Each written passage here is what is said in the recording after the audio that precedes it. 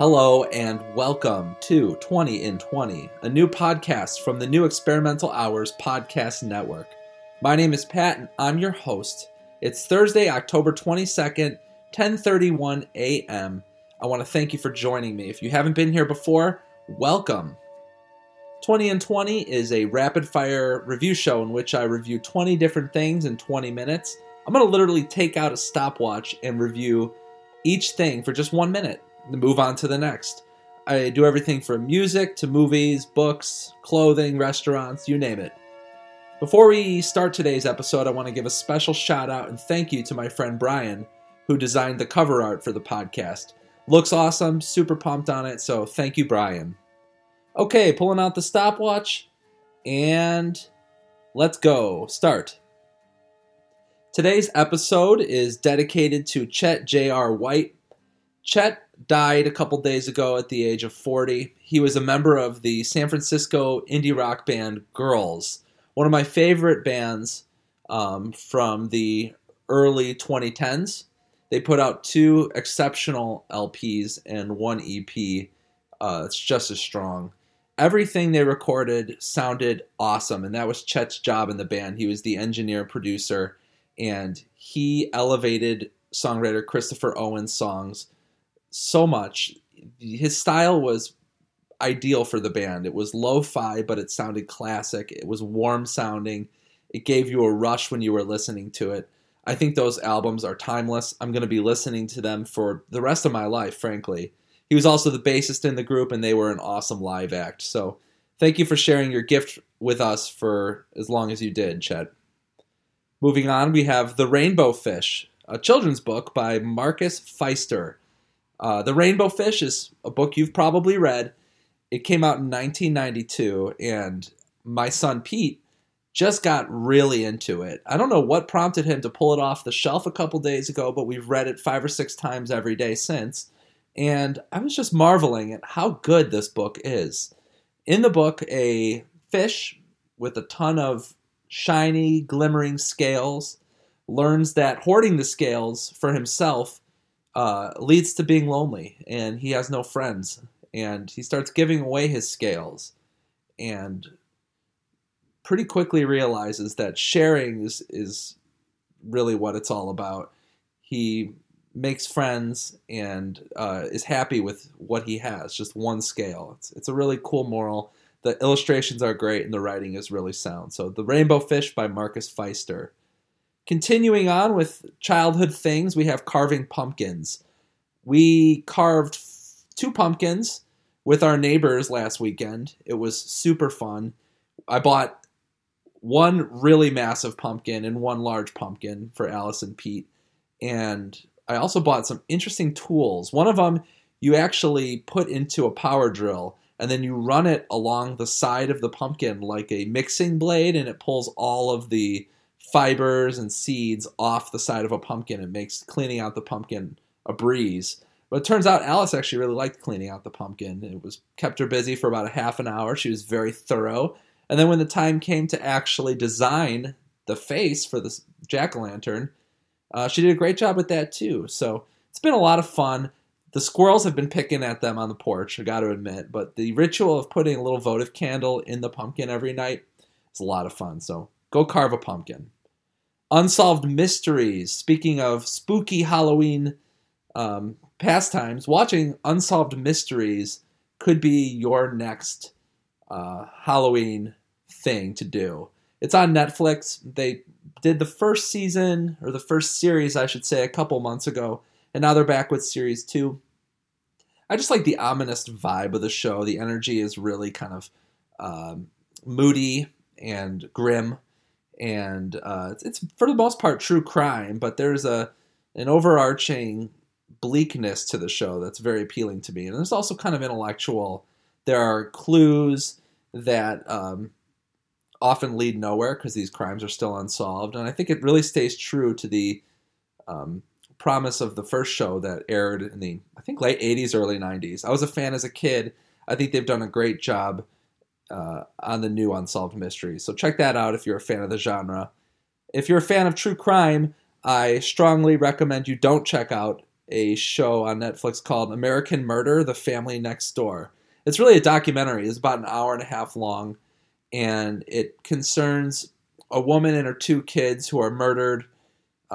Doesn't take long to learn that the murderer was in fact her husband, as it so often is. In fact, I think in the first 30 seconds, I knew that the husband was the killer. And that's such a cliche, but it really is true. Like, there were visual cues that they gave you, the viewer, and you knew. And so the rest of the hour and a half is just the slow trudge to learning exactly what happened. It's just so gruesome and appalling. And there was nothing really titillating about it either. There were no, like, interesting clues. It was just, like, prying this confession out of this awful man. So it's the exact opposite of Unsolved Mysteries, although they're kind of similar shows. So American Murder: The Family Next Door, no way. Aimé Leon Dore is the name of a streetwear company out in New York. Terrific clothing line. They've been around for probably 5 or 6 years. I remember feeling puzzled by Aimé Leon Dore when I first saw it at the awesome Seattle shoe store, Likelihood. It was just a hoodie with the brand name on the front, and it was going for like $180. Now, at that time, I was a little less accustomed to seeing that sort of price tag on a garment. And over the years, they have continued to produce quality garments like this. And now I realize that this just reflects the quality of the product. It reflects the craftsmanship, and it reflects ethical sourcing of materials and manufacturing. The fall-winter line that they've produced is so good. Amazing coats. The cardigans are great. The crew necks, they did a line with New Balance that was really cool. Aimé Leon Dore has a store in New York. I really want to check it out, and it might be up your alley. We also have Texas Is the Reason today. We're going to be talking about this band. I think they were out in New York too. Just one of the finest, I'll call them emo for lack of a better word, indie rock, emo, punk bands from the 90s. Their LP, Do You Know Who You Are, is always on the turntable, especially around this time of year. Very autumnal music. And I want to give a special shout out to the song The Day's Refrain. It's not my favorite song that they did, but that first 30 seconds is just so glorious. It said that it felt good to be alive. Just, it gives me a rush thinking about it. There's a bleakness to it and a desperation in the lyrics and delivery, but the music redeems it, and you got this driving, hard song with these bleak lyrics. A really cool juxtaposition. When you're driving and it's raining, or it's nighttime, or it's dusk, or it's dawn, if it's snowing, if it's sleeting, if it's sunny, why not? Put your headlights on. You are legally obligated to do it, and it's safe. It helps everyone see you, and it helps you see the road. So often I see people driving around in the rain with their headlights off. And granted, it might be just a small drizzle. It might be noon, and the sun is, or the light is good. But put your headlights on. What do you have to lose? I mean, maybe your headlights wear out quicker and you got to replace them. Who cares? Put your headlights on. I like it when headlights are always on. You turn off your car, they go off. When you turn it back on, the headlights go back on. I don't see any downside in it. I really don't. When you're going through a tunnel, turn your headlights on. I don't have a minute's worth of talking points about this because it seems so obvious, but there you go. I got a cookbook by the name of Whole Bowls that I would love to plug right now. Whole Bowls is a vegetarian, gluten-free cookbook. So it really jives with the sort of our culinary habits in the house. But you make these bowls with 3 or 4 elements in them that all combine and harmonize in this way that's really cool. Just the other day I made cheddar grits, which I never made before, with kale in them. So delicious, not terrible for you, very little oil, gluten-free. I made a black bean dish with some Cajun seasoning. Again, low oil, just mostly protein and good vitamins. And these two worked really well together. Yesterday, I made something with black rice, which is an ingredient I don't often think to use. And it's giving me tools in addition to recipes. When you get a cookbook that can teach you tools in the kitchen, that's where it's at. Speaking of tools, we got heated floors in our master bedroom in our house. It's not something I installed myself, but I'm grateful it's there. It came with the house. And actually, it was just kind of running low key throughout the summer. And I never really noticed it too much. And it was probably a waste of energy. But the second the floors got cold, I really noticed it in the bathroom. And it was just such a nice touch. I'm not going to say it's as important to have as like heated seats in a car. And it's definitely a first world concern, like first world problems. Oh, my heated floors broke. But I got them. I didn't have to pay anything extra for them. I didn't install them myself. And it's just nice. I like having them around. So if you got them in your house, that's great. You know what I'm talking about. If you don't, maybe worth looking into. If not, no biggie. But heated floors, something I just want to plug today. We have a group called Library Tapes. I didn't do much research about Library Tapes. I don't know who's in the band. I don't know their names. I honestly don't even really know the names of the albums or the songs. It's a group I put on Spotify. I click play and I just let it run. I'll sometimes let it run for a half hour. Sometimes I'll let it run for an hour or two. It's great concentration music. You could easily let it just run in the background. You can ignore it if you choose to, but if you do go for a close listening, you are rewarded for doing so. It's nice, a light touch, sort of modern classical music, not unlike Bing and Ruth, not unlike Max Richter. It's terrific autumnal weather. I keep saying autumnal. It's great autumn weather. It's great for the winter.